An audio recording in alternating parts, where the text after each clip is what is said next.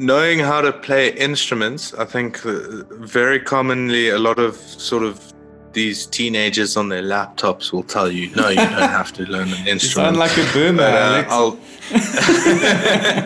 I'll tell you. Say, I already agree with Alex. I kind of know where Alex is going. And I get the vibe. I'll tell you straight up now, learning how music works is going to help your compositions like you wouldn't believe.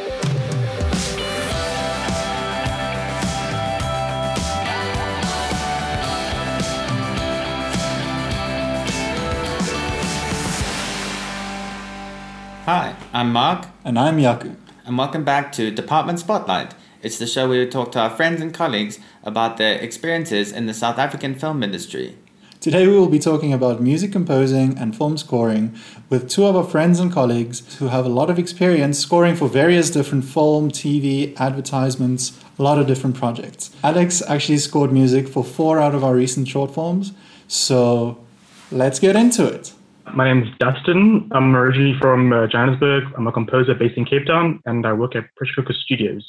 What's up, guys? My name is Alex. I am a composer and I am a freelancer. So hit me up if you need any work done. So, Mark, do you want to kick us off with the questions? Yeah, so starting off right out the gate, how do you approach a script or project or whatever the project might be? What's the first steps you take?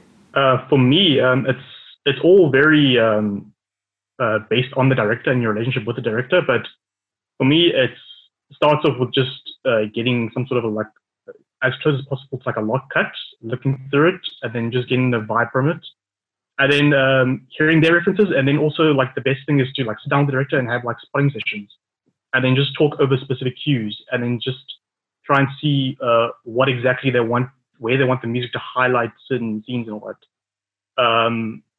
Yeah, and then from there, it's just about throwing sounds on the wall and seeing what works. So like, generally for me, it's a case of just doing a lot of like underscoring, and then that helps me find like the palette for the score. And then from there, I build themes from there. So I like to find what instrumentation is gonna dictate the mood and the feeling of the general score, and then from there on I can start finding like memorable like melodies and all that stuff. So that's generally like my process. Cool.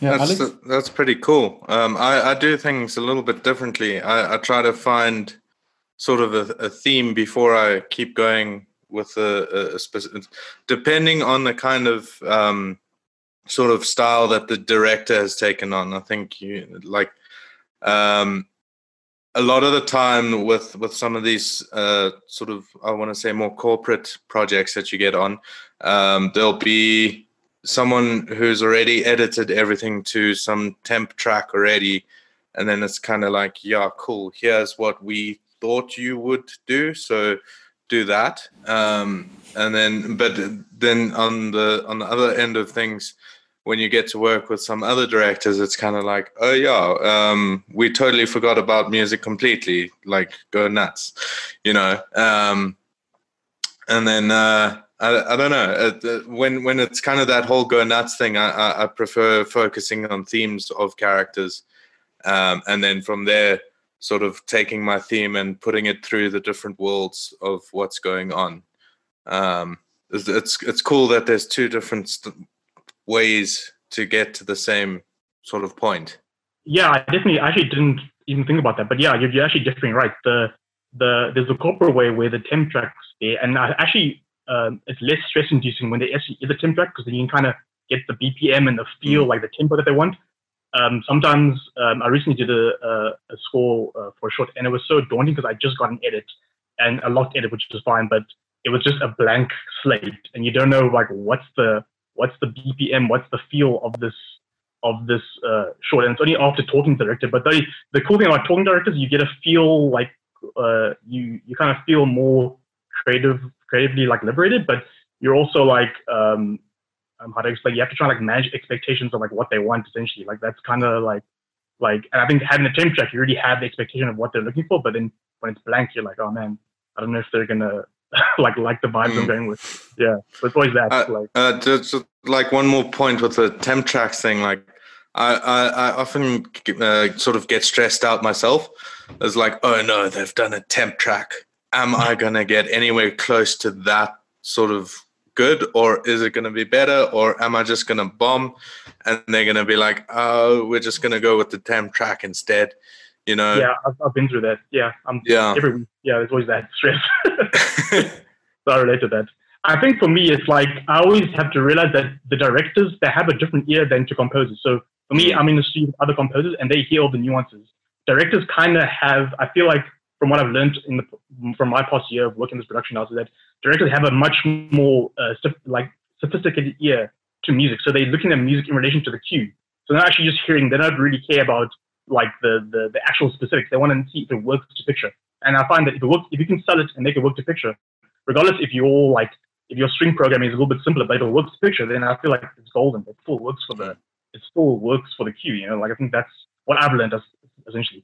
I was watching a it was also one of these kind of podcasts with Spitfire Audio.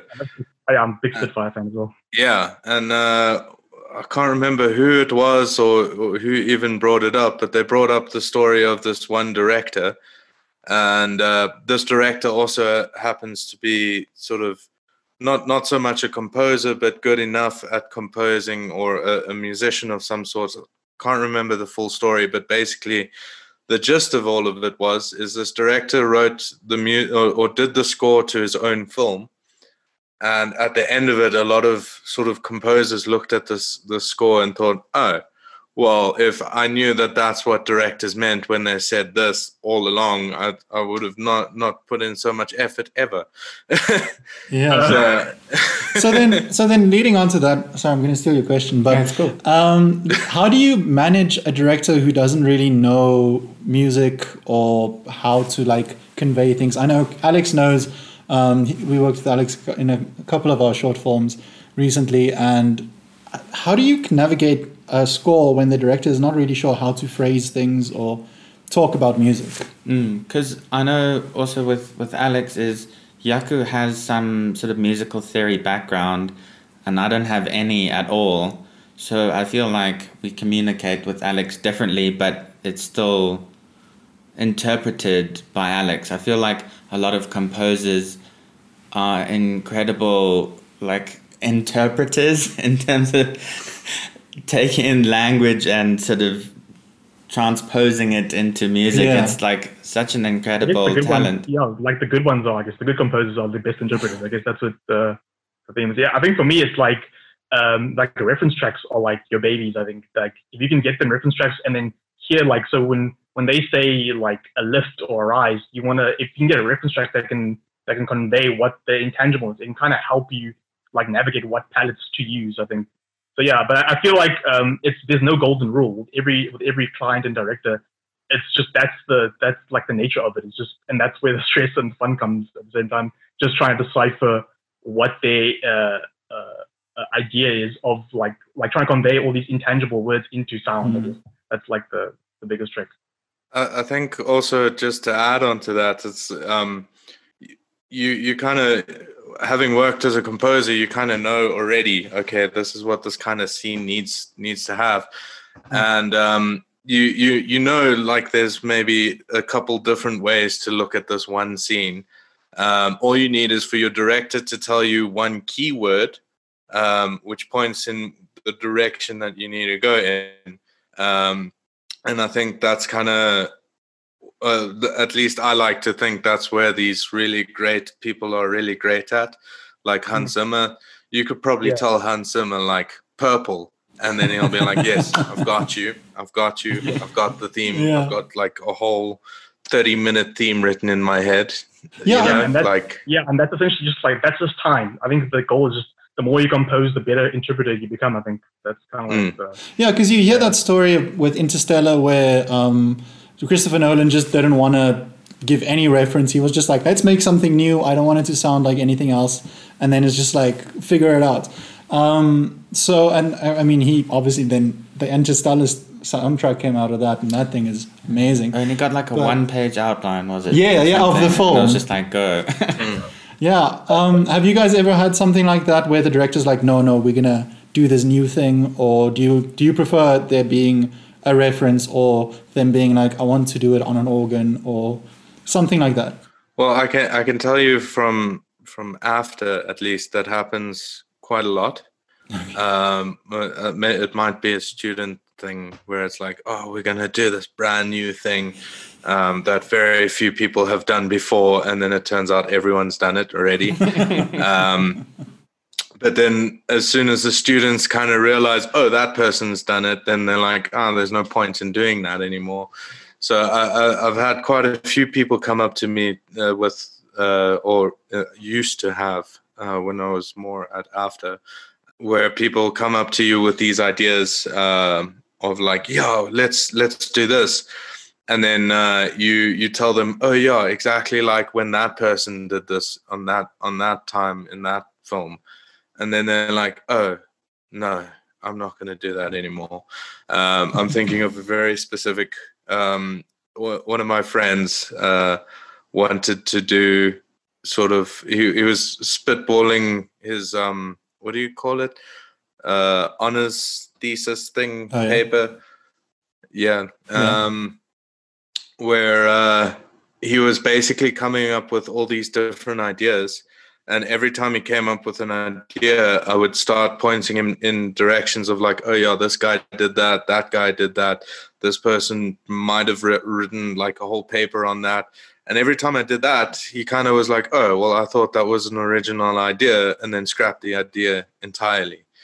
Sorry, I'm going on a tangent. No, but that's good. I get you. I mean, it's kind of like that thing of like, the more you know, like there's some expression, I can't believe about it, but it's something about just like the more you know, it maybe just it changes your perception of what the idea of like originality is. So I mean, and I think just to hop on what you're saying, like it all depends on like the intent of the project and like the director itself and your relationship with the director.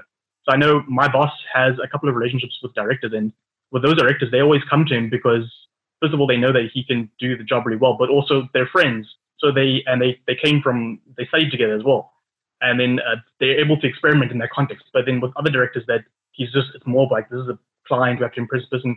There is that sense where you have to narrow in your creativity a bit, just to like, if you don't know the relationship yet. So I think the relationship with the director can kind of like, I think with like Hans Zimmer and Christopher Nolan, like there's already a relationship there. So that's how they can like develop. That's why Christopher Nolan can maybe sometimes like be a bit more adventurous in terms of like how he wants to present the score, you know, or how he wants to talk about the score. So I mean, it's all about that relationship that you form, and that sometimes allows you to be more creative, or sometimes it means that you have to be a bit more. You have to do a bit more like trailer music vibes or something. I don't know. Yeah, that's a much better answer than mine. No, what are you talking about? Yeah, no, I mean it's. Your own was critic. You actually sound like a composer, like your own was critic. You know what I mean? Yeah, no. Yeah. I'm sure all of us, everyone in film is their own worst critic to some extent. Yeah. I'm sure. Yeah. It's like the more you find out, the less, or the more you know that you don't know anything. The more you know, the less you know. That's what I always feel.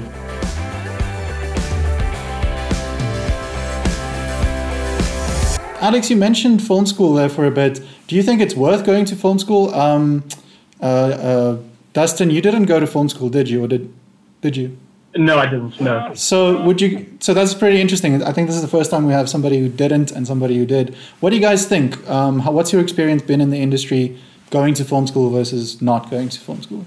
I can say the whole idea of going to film school, it's as far as it goes for developing your art. I think there's a specific look. I didn't do every single major in the film school, so I can only speak from the sort of musical side. Yeah, that's of what we want. everything.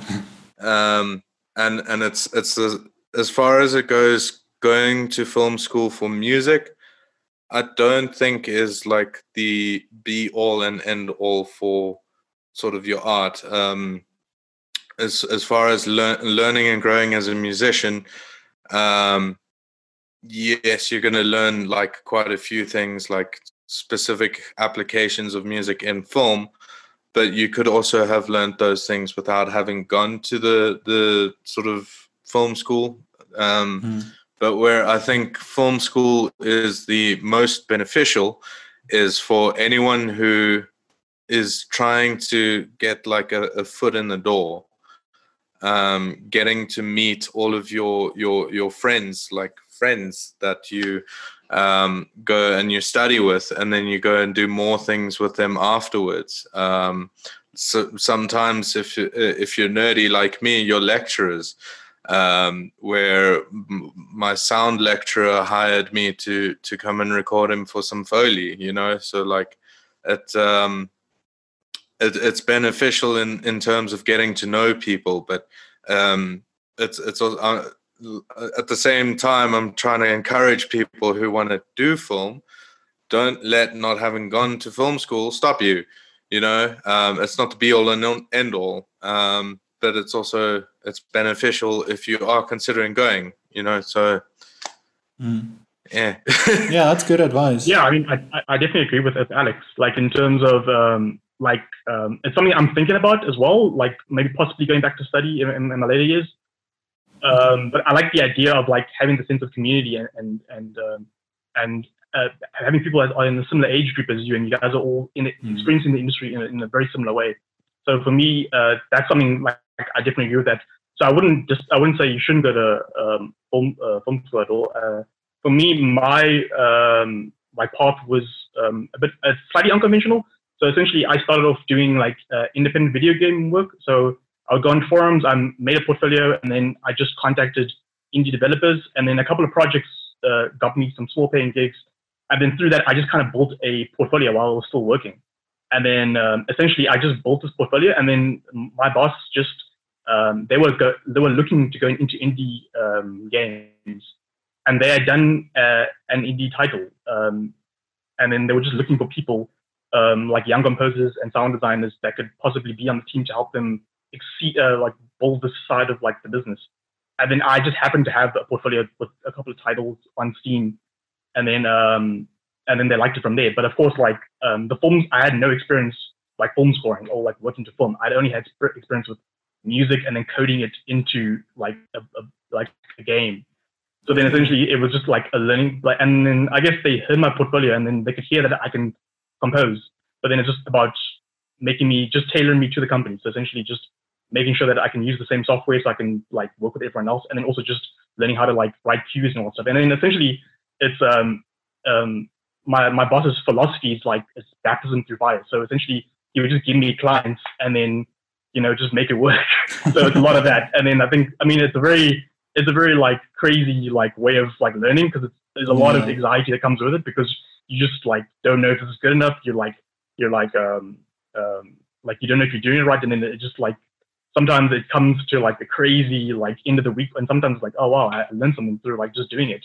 So I think all my philosophy comes from like my bosses, who are like, they believe in the idea of like learning through just doing something. That's kind of like their theory. But I 100% agree with the idea of like going to film school and then like building, because that's something that I really want to do myself, I think. So yeah. Yeah, that's very cool. I mean, I think we've talked to a lot of departments about film school, and everybody sort of says a similar thing. It's like, you don't really need film school, but to just have people that do the thing that you like to do, and then after film school you can just go and do it with those people. That's a very big benefit. So yeah, it's so cool to hear this sort of thing every time, because it's encouraging.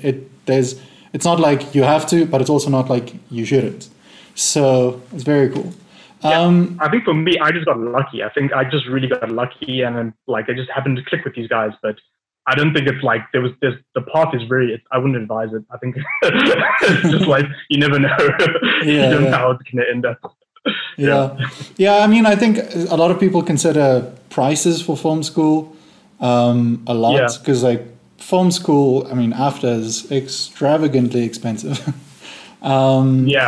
And most film schools, I know Open Window is pretty expensive as well.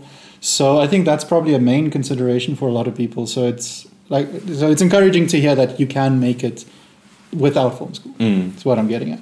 I wanted to ask, Dustin was speaking about making music for games and then getting into the production company. So one of the things we have here is, what is the different considerations when it comes to score for film versus an advertisement versus a game versus corporate versus sort of what, how does the thinking change from project to project? I guess, yeah, I mean, I'm trying to think. I know games is one thing that's the fundamental rule is that your composition should be able to loop indefinitely, and that's kind of like the main trick. So usually it's like the games that I usually work in is like iGaming, so it's mainly like gambling games or games like that.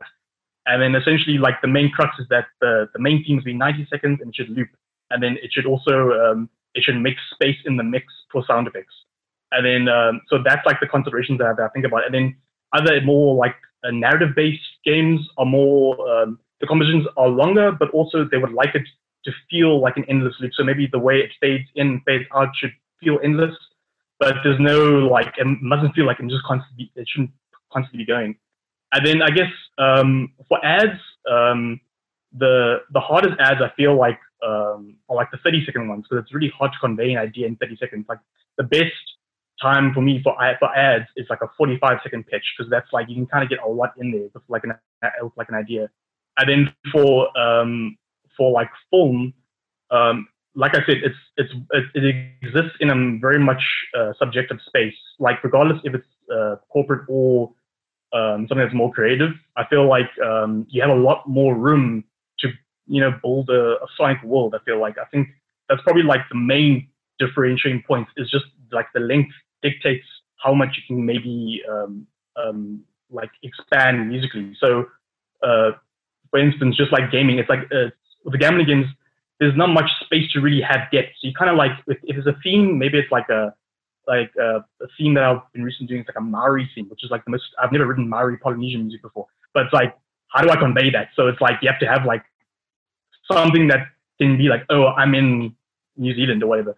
Whereas with like other, maybe if it was like a film about it, you wouldn't necessarily have to rely on those like stereotypical like instruments or like sounds to like convey that. There's a lot more like depth to it. So it's just like the amount of depth that you can put into the project. I think that's what differentiates it. Yeah, Alex, your experience? Well, just start with film. I guess film is more about like the story. Is your music helping to tell the story of sort of the whole narrative going on?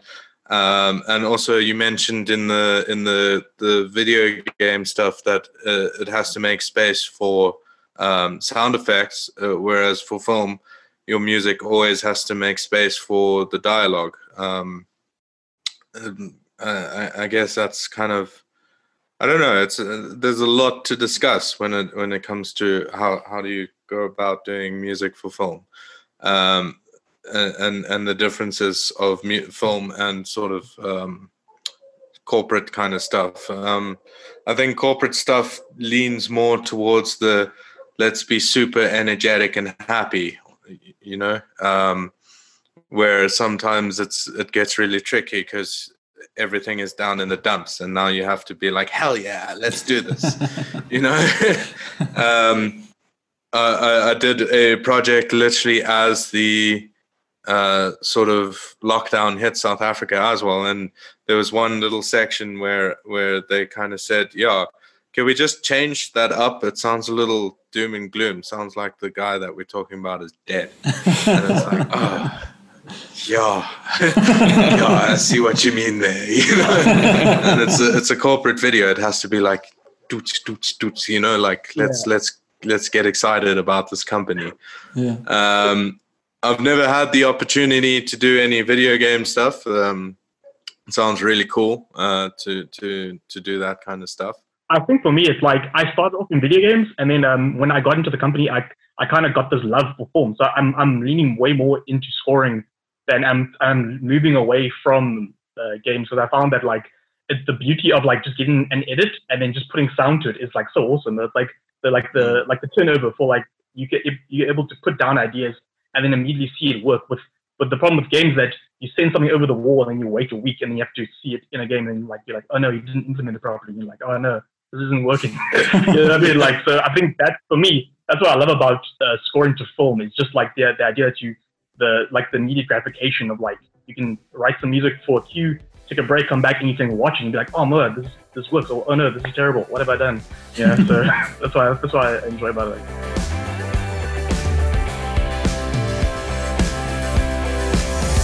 So can we pivot from that to sort of music theory?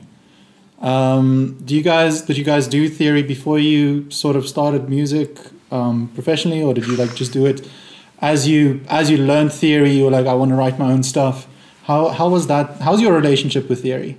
My relationship with theory is it's decent. I know enough. I don't know. I kind of, my sort of track record, I did music in high school where I got taught music theory.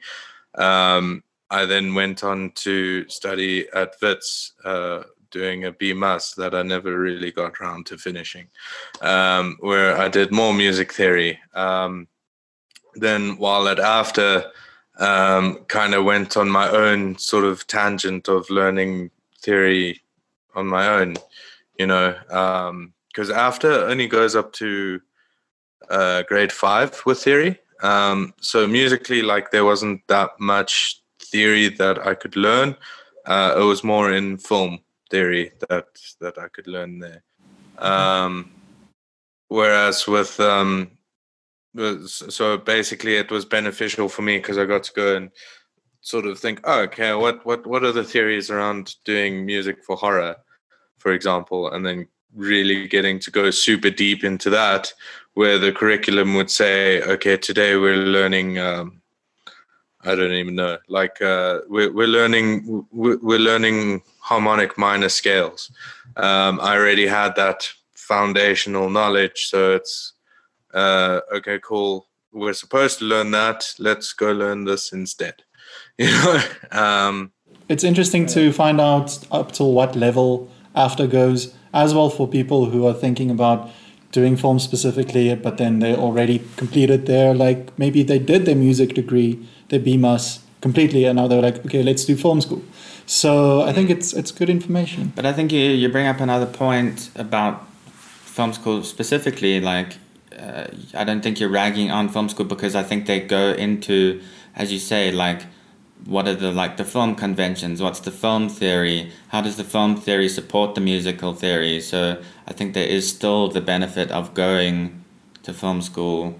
Oh yeah. If you if you have that sort of musical foundation like you did.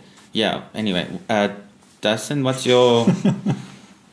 Yeah, I mean, for me, I think 100%. I think like my relationship with theory is very like a love-hate thing. Like, it's really good. I mean, I play guitar, so I'm able to translate the theory into guitars. I can really visualize it.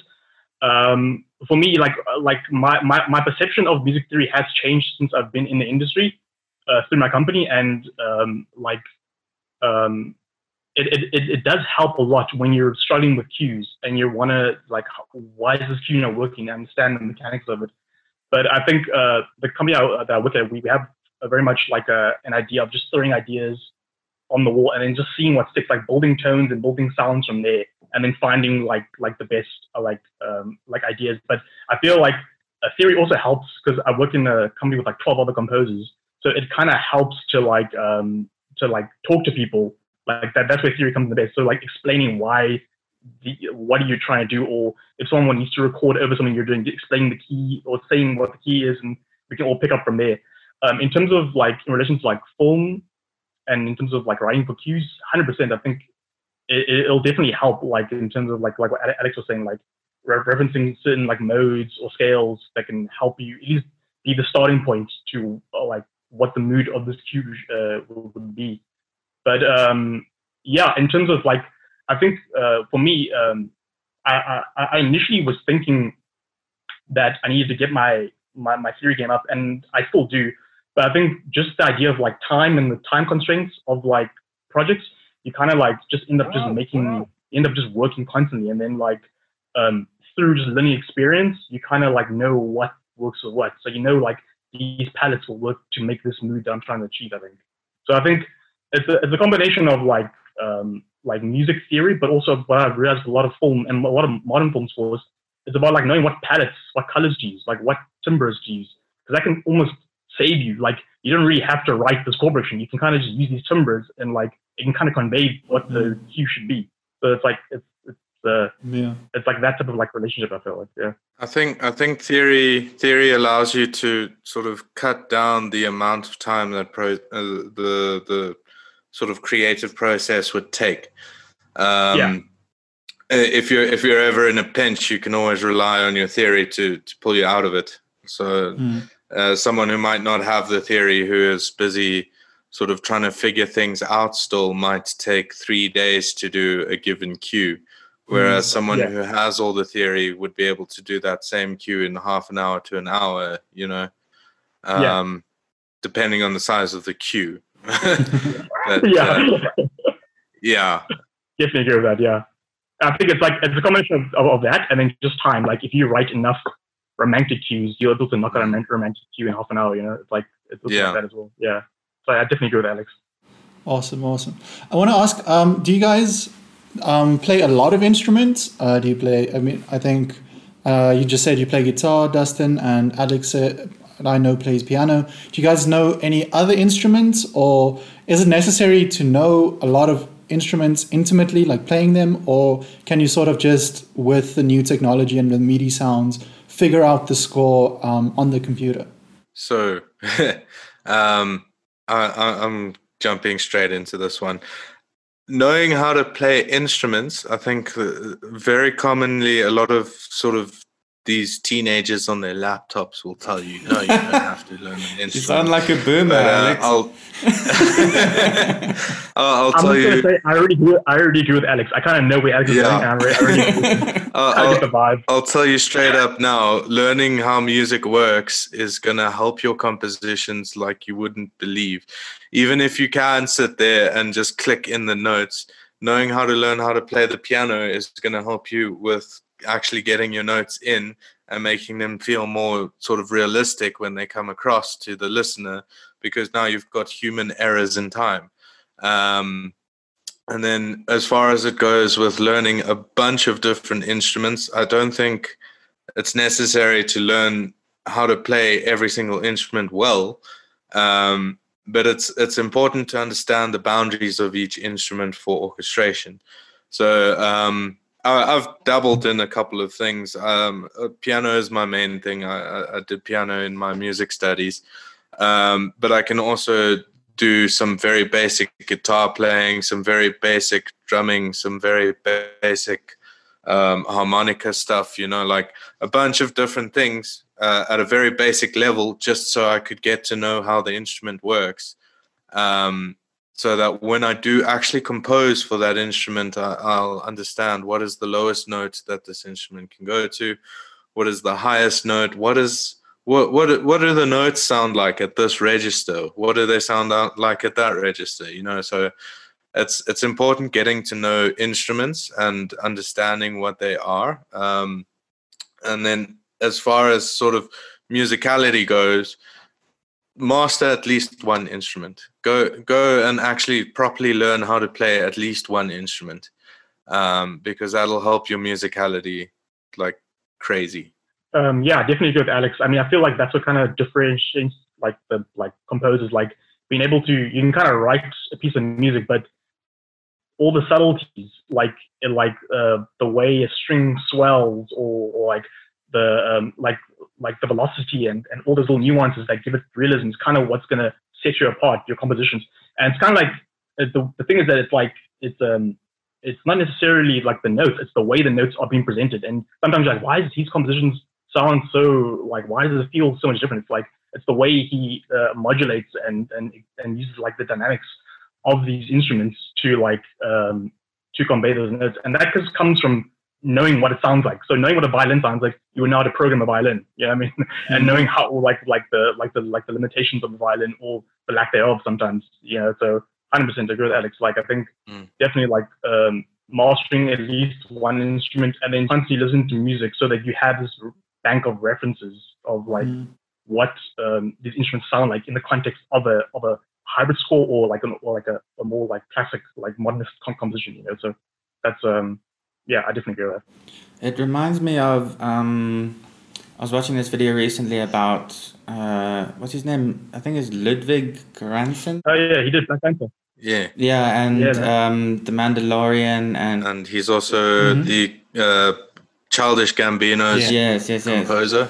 And it was a video about him creating the score for The Mandalorian, and sitting in his studio, he just has sort of all of these like sort of random instruments that maybe he wouldn't even use for like an entire film or something, but he said that he was trying to figure out and was thinking about the score for The Mandalorian, and then he was sitting with like these like big recorders that he's got, and just like sitting and just like musing around, and then he just like played that theme, and then he was like, oh totally, that's what it is. So I think that's really cool. I think it's a different kind of consideration and more sort of maybe a more like organic one versus sort of clicking on files on a computer versus like picking this up and being like maybe this, maybe that, maybe that. As Dustin was saying, having like a sort of library of sounds and music that you know, but also just being able to have the fundamentals of an instrument, even if you're not like the best at it, to just like pick it up and maybe see what that sounds like. I think is a more organic process. Yeah, and also something to be said about him is, I mean, I'm sure like most people in the world just play recorder in like grade 1 or 2 music class, and it always sounds horrible, and you don't think of a recorder as like something that can be used to make like something beautiful even. And then you listen to the Mandalorian score, and it's like the reason it works so well and it sounds so unique is that exact reason. People don't expect the recorder to be able to make those sounds. All I'm going to say here is you should go check out some recorder quartets. Just do it. Do it. Send us a couple of links. We'll put those in the description. But yeah, no, like a recorder actually in the hands of somebody who can think outside of the box and who knows his craft, is any instrument can sound amazing. I definitely agree with that. I mean, it's also me, like hearing the Mandalorian score, you didn't actually realize like what was that sound. You're like, what is that? You know what I mean? It's like you wouldn't even think there was a recorder. Like, so yeah, it's just like what Mark was saying. Just having instruments because essentially like you can write a score, but then you need to find that one thing that makes it like unique or whatever. You know, like, and I think having live instruments and being able to maybe pluck them can really like give you a score some like life and that organic like that. Sometimes like it lacks in modern scores, I guess. Yeah. Have you guys had the opportunity to have something that you've written be performed and recorded by like real people? You know what I mean? Not just on the computer. I definitely have. I was very lucky when I was at AFTA. I managed to. I don't know if I was lucky or just very good at conning people. But I managed to convince 3 of my crews at AFTA to get together a bit of a budget towards hiring some musicians for, I think it was a 2-hour slot, just to record a string quartet for our graduation films, and then sort of layering that in with all the other kind of instruments that I played in myself on my keyboard. But it was definitely, it was a very cool feeling to stand there and hear your music being played out live. I remember when I first heard them while they were busy warming up in the studio, I had literally spent the last 3 days working on this music, and I didn't recognize it at all. I just kind of, I was watching them and listening to what they were playing, and I was like, oh, that sounds pretty cool. I wonder what song that is. And then I was actually chatting to Sean, and I think Sean even said, yeah, it could be like some Beethoven or Mozart or something, because they are from the Johannesburg, I think it was Symphonic Orchestra. And after like a couple of seconds, it clicked. It's like, oh, that's my music. Sean just compared my music to Mozart and Beethoven. So I was just like, dope. Yeah. That's cool. I would have made the same mistake regardless of whose music that was. So it was really cool.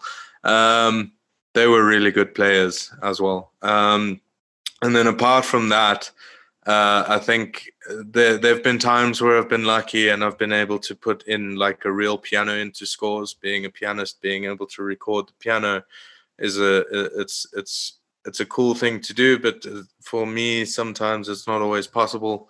Microphones need to be around, and an in-tune piano is also a necessary thing. And then also I think smaller things like guitarists, I try to either do it myself or source someone to do it for me. Bassists, whoever I got for guitar, if they have a bass, let them come and bring their bass guitar. It's basically like when it comes to these smaller things where it's so I want to say more common instruments like pianos, guitars, basses.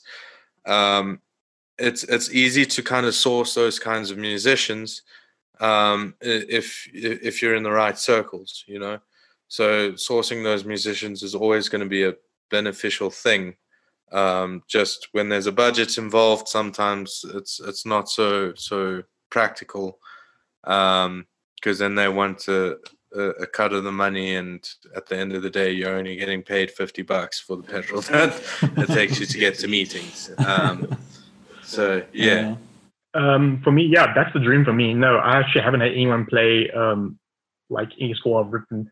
But I have through like advertising, I have had people play over like my pitches and stuff like that. I think like in the ad space, we find that like that's like sometimes like the thing that can like beat you against, or that can be like the thing that sets you apart from your like competitors when you're pitching against with like other agencies.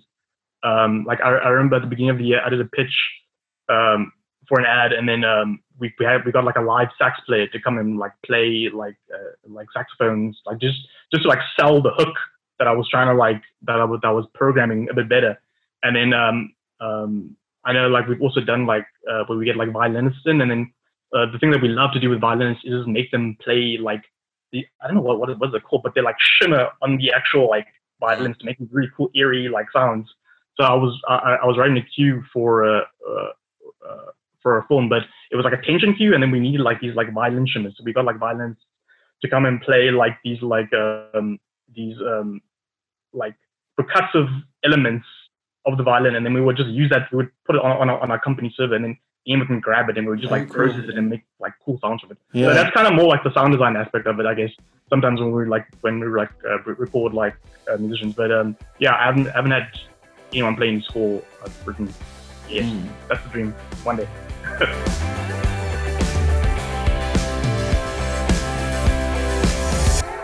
You said something I think very crucial with which is like setting yourself apart, and which is what I think Alex did when he. I don't think that you conned people into wanting to get a string quartet. It was this thing of you wanted to do this thing that you feel that you should get the experience doing, and it didn't fit in with like the way the post schedule worked, and which was like a ridiculous thing because everyone was saying like, oh, the schedule, but we were saying like, no, but screw the schedule. This is an important thing. Why we must shift the schedule for this, not the other way around, because Alex should get the opportunity to record with like a string quartet, and it should become like a staple, you know. And I don't think it was something that had been done. All the lecturers were sort of like losing their minds around the schedule, but it came together and we got it done. Let's move on to software. Software and maybe then hardware. We were just talking about, recording real instruments and stuff. But when you guys don't have that, or when you are playing around, what is your software of choice and why? Do you have like an hour? You've got 10 minutes. Go. Software of choice for me has to be Cubase. Like, I think Cubase is quite a stable when it comes to producing music for picture. Some of my favorite artists use Cubase, so of course I want to be close to those guys and feel like I'm having the same experience as them, even though I'm much lower down on the scales. I get to at least imagine that I'm them while doing my thing using Cubase. The fanboy side is part aside. Cubase is actually pretty good for all of this, and I've used several different DAWs. I've used Studio One by Presonus. I've used Ableton. I've used Pro Tools. I've used Fruity Loops very, very briefly, but I've used it. And I don't know, it's something about Cubase is just sort of, it was a bit of a change to get into it. But once I got into it, I don't actually see myself going into any other DAWs. For those of you who may not know, DAW stands for Digital Audio Workstation. And then as far as other software goes, having sort of your own virtual instruments in your libraries are also very sort of necessary.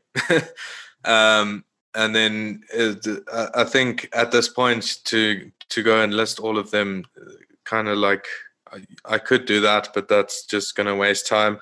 I'm just going to mention by Spitfire Audio, which I've mentioned earlier on. There's sort of a line of free things that they offer called Labs. Anyone who is getting into production music has to go check out Labs by Spitfire Audio. Brilliant stuff, and it's free. Like, do it. Alex, can I ask a question? What's your favorite Spitfire library, like, of the selection? Like Albion 1 or Strings? Like, is there any like ones you like? I actually like quite a lot of them. I recently bought BBC Symphony Orchestra. How is that? I've seen it. Is that awesome? It's really cool. I bought the core version, okay. the one that's like in the middle, because I don't have like 18,000 rand to spend on a sample library. But I bought the core version, and the core version is basically the most popular. I could be misrepresenting this, but I think it's the most popular mix of all the microphones used to take the recordings. But it's a mix by Jake Jackson, who mixes all their other plugins already anyway. So it's really cool. It sounds really good. Yeah. I think for me, I'm pretty much on like in the same space as Alex. I've only been using Cubase for like a year now, and I love it. I mean, I think for composing to picture, I think it's amazing. And then for me, my other DAW is Ableton. I use Ableton a lot to get like for more sound design aspects, and also just like making stuff in my personal capacity. I think to just use Ableton, and I work with people that use Ableton. So when I work with on those projects, it's easiest to share sessions on Ableton.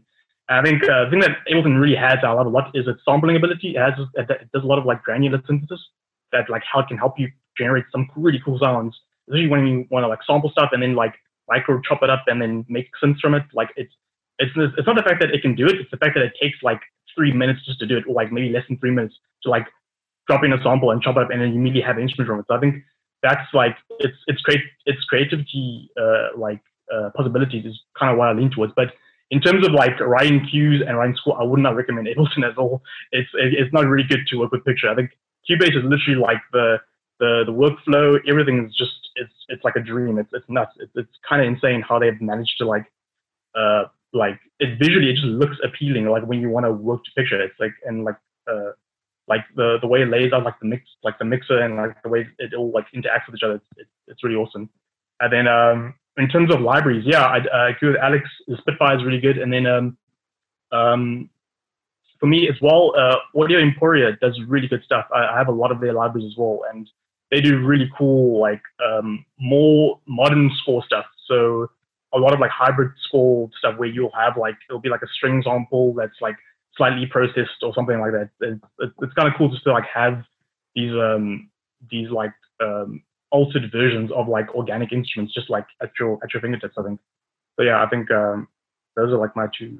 I just want to like strongly agree with this, because Ableton is fantastic at anything sound designy. If you need to design a specific sound, I don't think I've used anything better than sort of Ableton's sort of process of actually even doing that. Yeah, I've got an Ableton Push over here as well. Nice. On the hardware side of things. So I've used Ableton, but I still kind of prefer Cubase. I just wish that this worked in Cubase. Yeah, I know that Cubase is taking a lot from Ableton. So they are taking like I know the sampler looks and the drum rack is very similar to Ableton's. But the only thing is like just setting up the macros. That's what I love about Ableton, is that you can take one pad, set a bunch of macros, and then copy it to all the pads, and then you have everything's there. So you don't have to like, it's like the admin of it is like what helps a lot, being able to like set parameters and then tell everything else that this is the parameters of that whatever, you know. So I think it's like a workflow thing, I think. But I think Cubase will get there. But I think, I don't see myself changing from Cubase anytime soon. It's so awesome.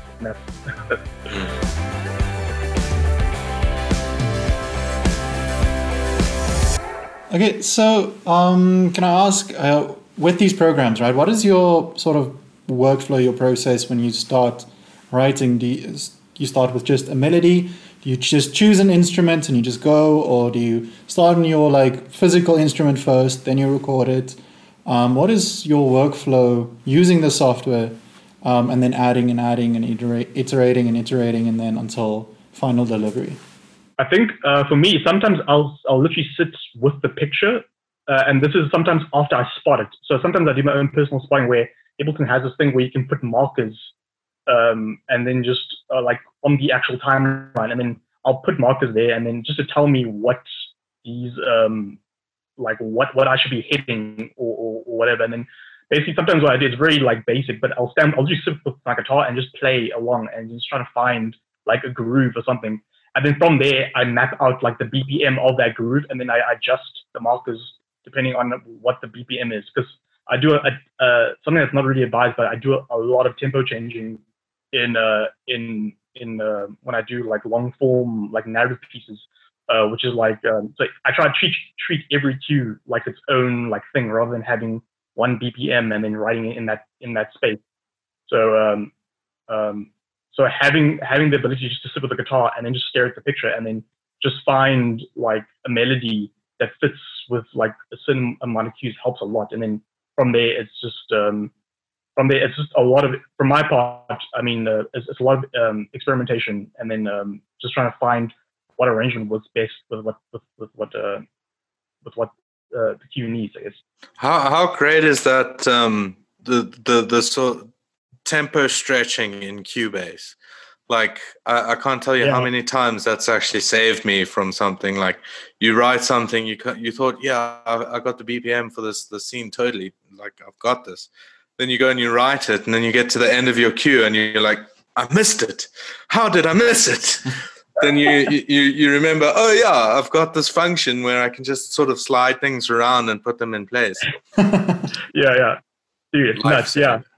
Dude, 100%. Yeah. Alex, what's your process? I think the process has to be kind of like, it's different for each production to an extent. Like we said earlier, if you're getting a corporate thing where they've already got all of the sort of backing tracks and everything, or temp tracks in the video already, then you're kind of like, okay, cool. What is the thing that sticks out the most to me in this temp track, and how can I kind of take that main idea and turn it into my own? Instrumentation wise, I tend to go to a more piano kind of sound, just because I'm a pianist.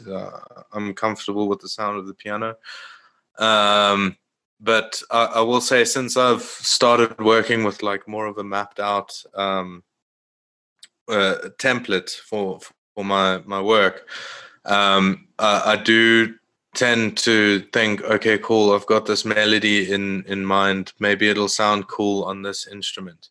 And because I've got my template, I can just jump to that instrument straight away, try it out. If I don't like it, well, I can change the instrument quite easily with my template. I'm actually using, there's a template that Spitfire Audio released with sort of their BBC symphony stuff, and that I can't remember the guy who did it for Cubase. I think his name was Alex Watson. Really good template. If you've never seen a template, it does take some time to kind of figure out what's going on. But it took me a decent amount of time, admittedly, to kind of figure out what was going on. But having that template and then sort of incorporating the rest of my libraries into that template has sped up sort of my process of selecting instruments and getting through everything a lot faster. Yeah, and then there's also like if your piece is going to be more of an atmospheric piece, then I might not go straight to a piano sound. I might go more to something kind of like ambient, something synth wavy, you know, and then just using that to find inspiration to sort of fill in the rest of the textures that might be needed for the music. Cool. Do you have another question? Favorite composers or scores or something that stood out to you, role models, a score that made you want to write scores, that type of vibe? All of them. Every score ever. All of them. I think there's something in every score that you can sort of learn from. So all of them. But to take the question a little bit more seriously, I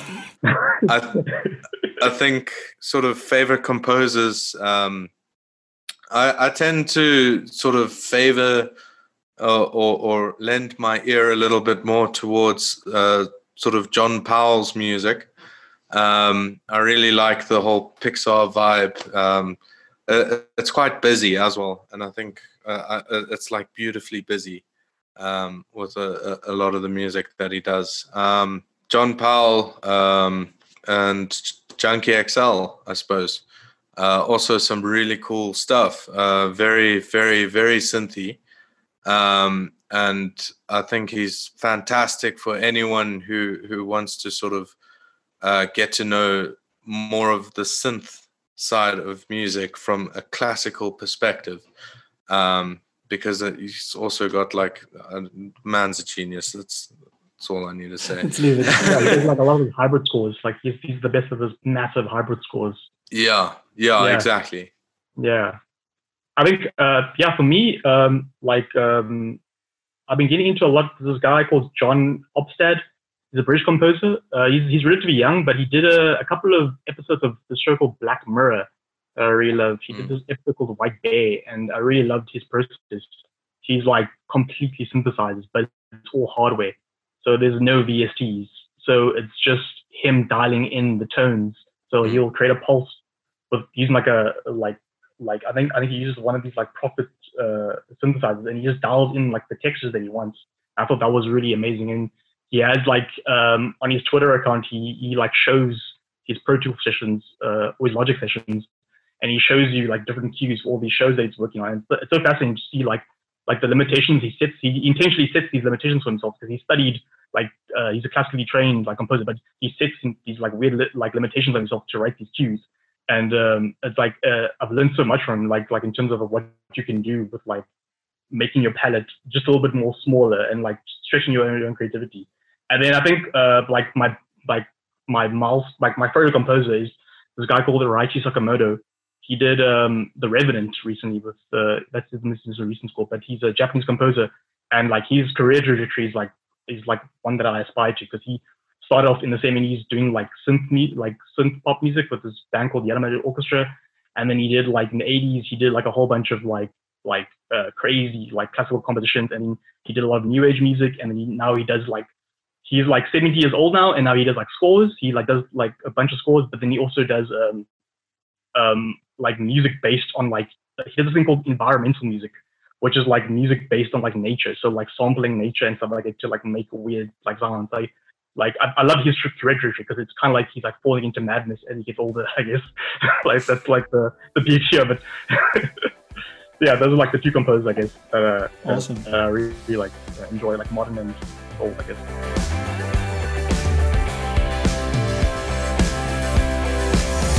One more question. How do you guys feel about stock music? Have you ever written stock music? What is sort of your idea around stock music and all these websites that are now popping up, allowing people to, for their YouTube channels, or even for some use it for films? You know what I mean? What do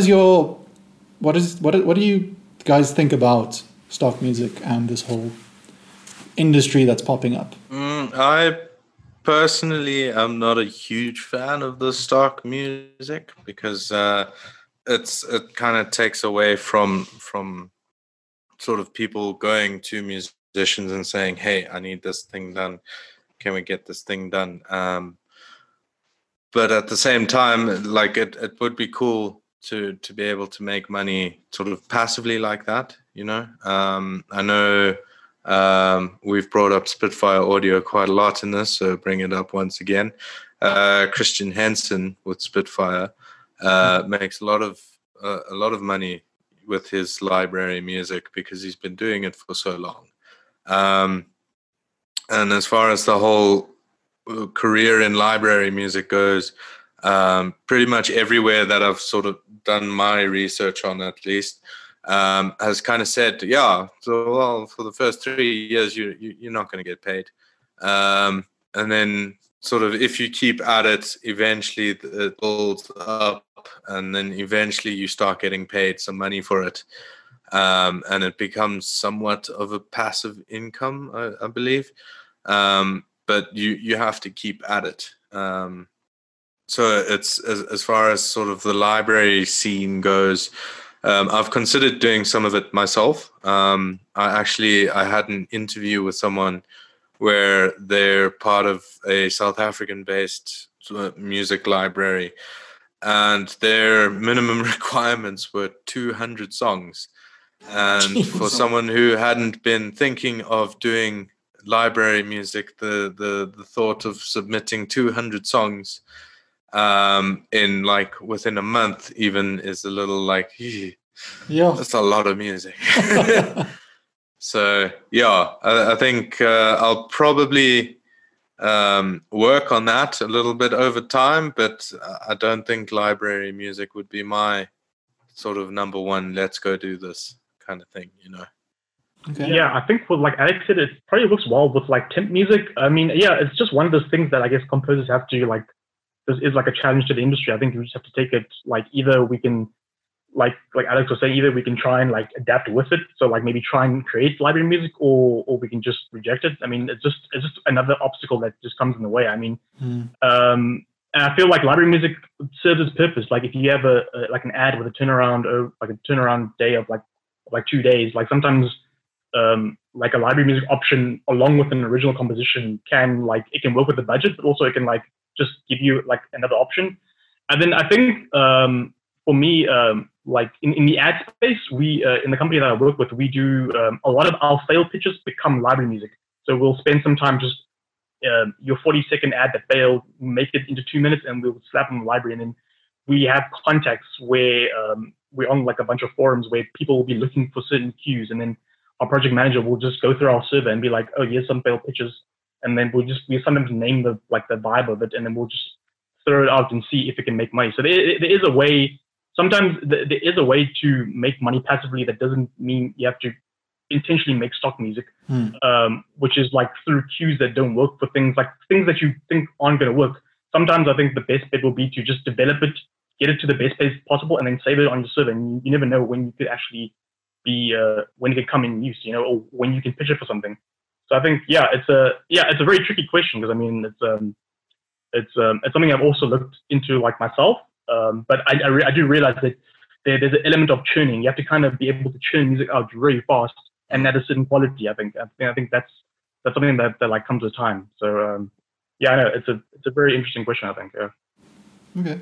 Yeah, and I mean, from our side, we've used stock music, we've used music that Alex has composed for us, and it's just always so much better when there's somebody making music for the project. You know what I mean? Like, yes, you can find some really good stuff. You can find some really good stuff on these websites. Like, we use Artlist quite often, and there's some great stuff in there. But then when you compare it to things that have been written specifically for the project, it's just uncomparable. It's always like close to what you want. Yeah. It's like you search and you search to get as close as you can be, but you're never going to get on the money. The only way you can get exactly that is by getting someone who's directly composing to the actual picture. I mean, it's just, Yeah.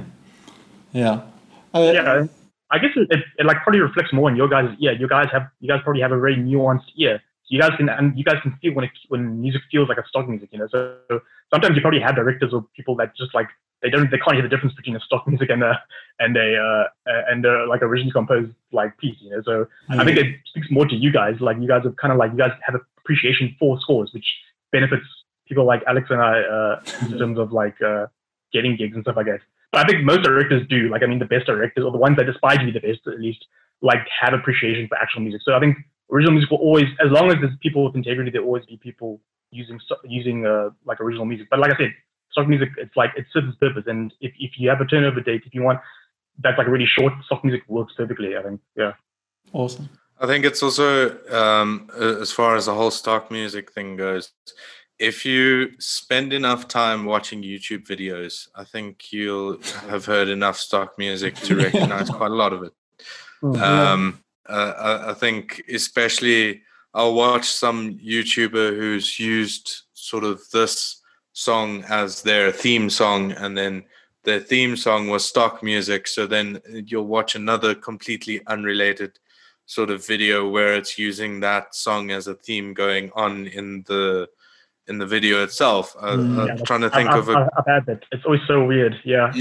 Trying to think of a good example. Let's say like someone who's doing I don't know, reviews on music equipment has this song as their theme song, and then you go to the next video where it's about a dude repairing a boat, and it's using the same song in terms of boat repairs. So it kind of muddles things up, at least in my head, a little bit.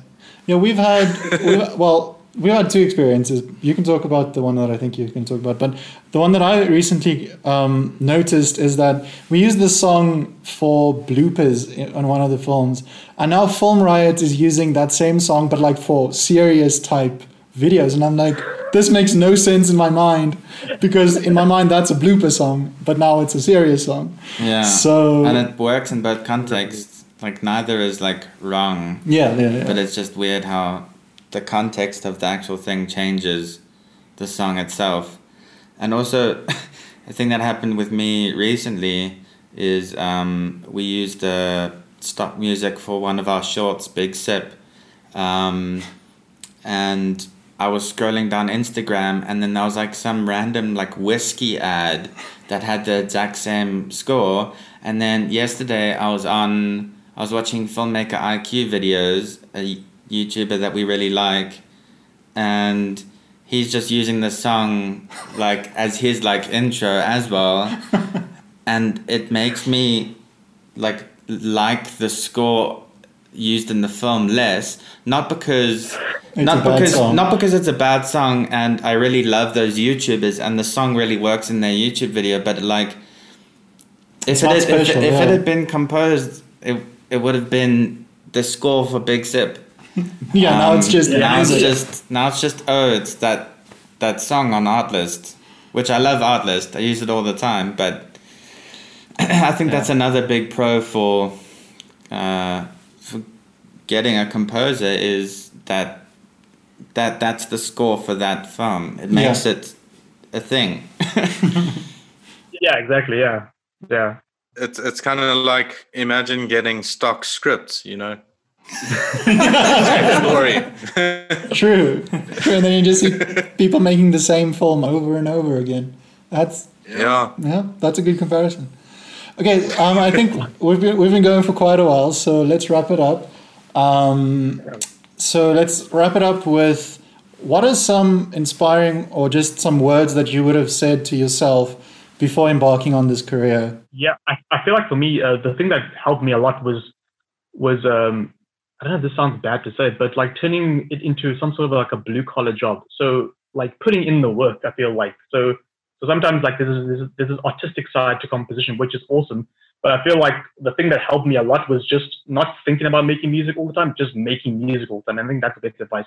Just make music every day and like make music at 110% and then be willing to scrap it and then do it again the next week. You know what I mean? I think that's probably like the best advice I can probably give. Yeah. I think for me it would be a similar thing. Just keep practicing. Everything you do in music needs to be practiced. Composing needs to be practiced. Playing instruments needs to be practiced. So the knowledge that you sort of have for music also needs to be practiced. And do it in little steps. You know, you don't have to sit there for unbelievable amounts of time every single day, because that's going to discourage you from doing it. Just tell yourself 5 minutes a day, and who knows, in the next couple of weeks those 5 minutes a day might just become 10 minutes, then 10 minutes becomes an hour, then an hour becomes 2 hours, and before you know it, you don't even have to think about practicing anymore. It just happens. Awesome. That's very cool. Cool. So thanks so much for joining us. That conversation was brilliant. Thank you for all of your insights. And yeah. Yeah. Thanks, guys. And we'll see you next time. Bye. So thank you so much for listening to this podcast focusing on music composing and film scoring. If you'd like to watch our short films or any of our other content, maybe consider going over to youtube.com/loopedpictures or our website loopedpictures.com. So until next time, go out there, stay safe, and make your movie.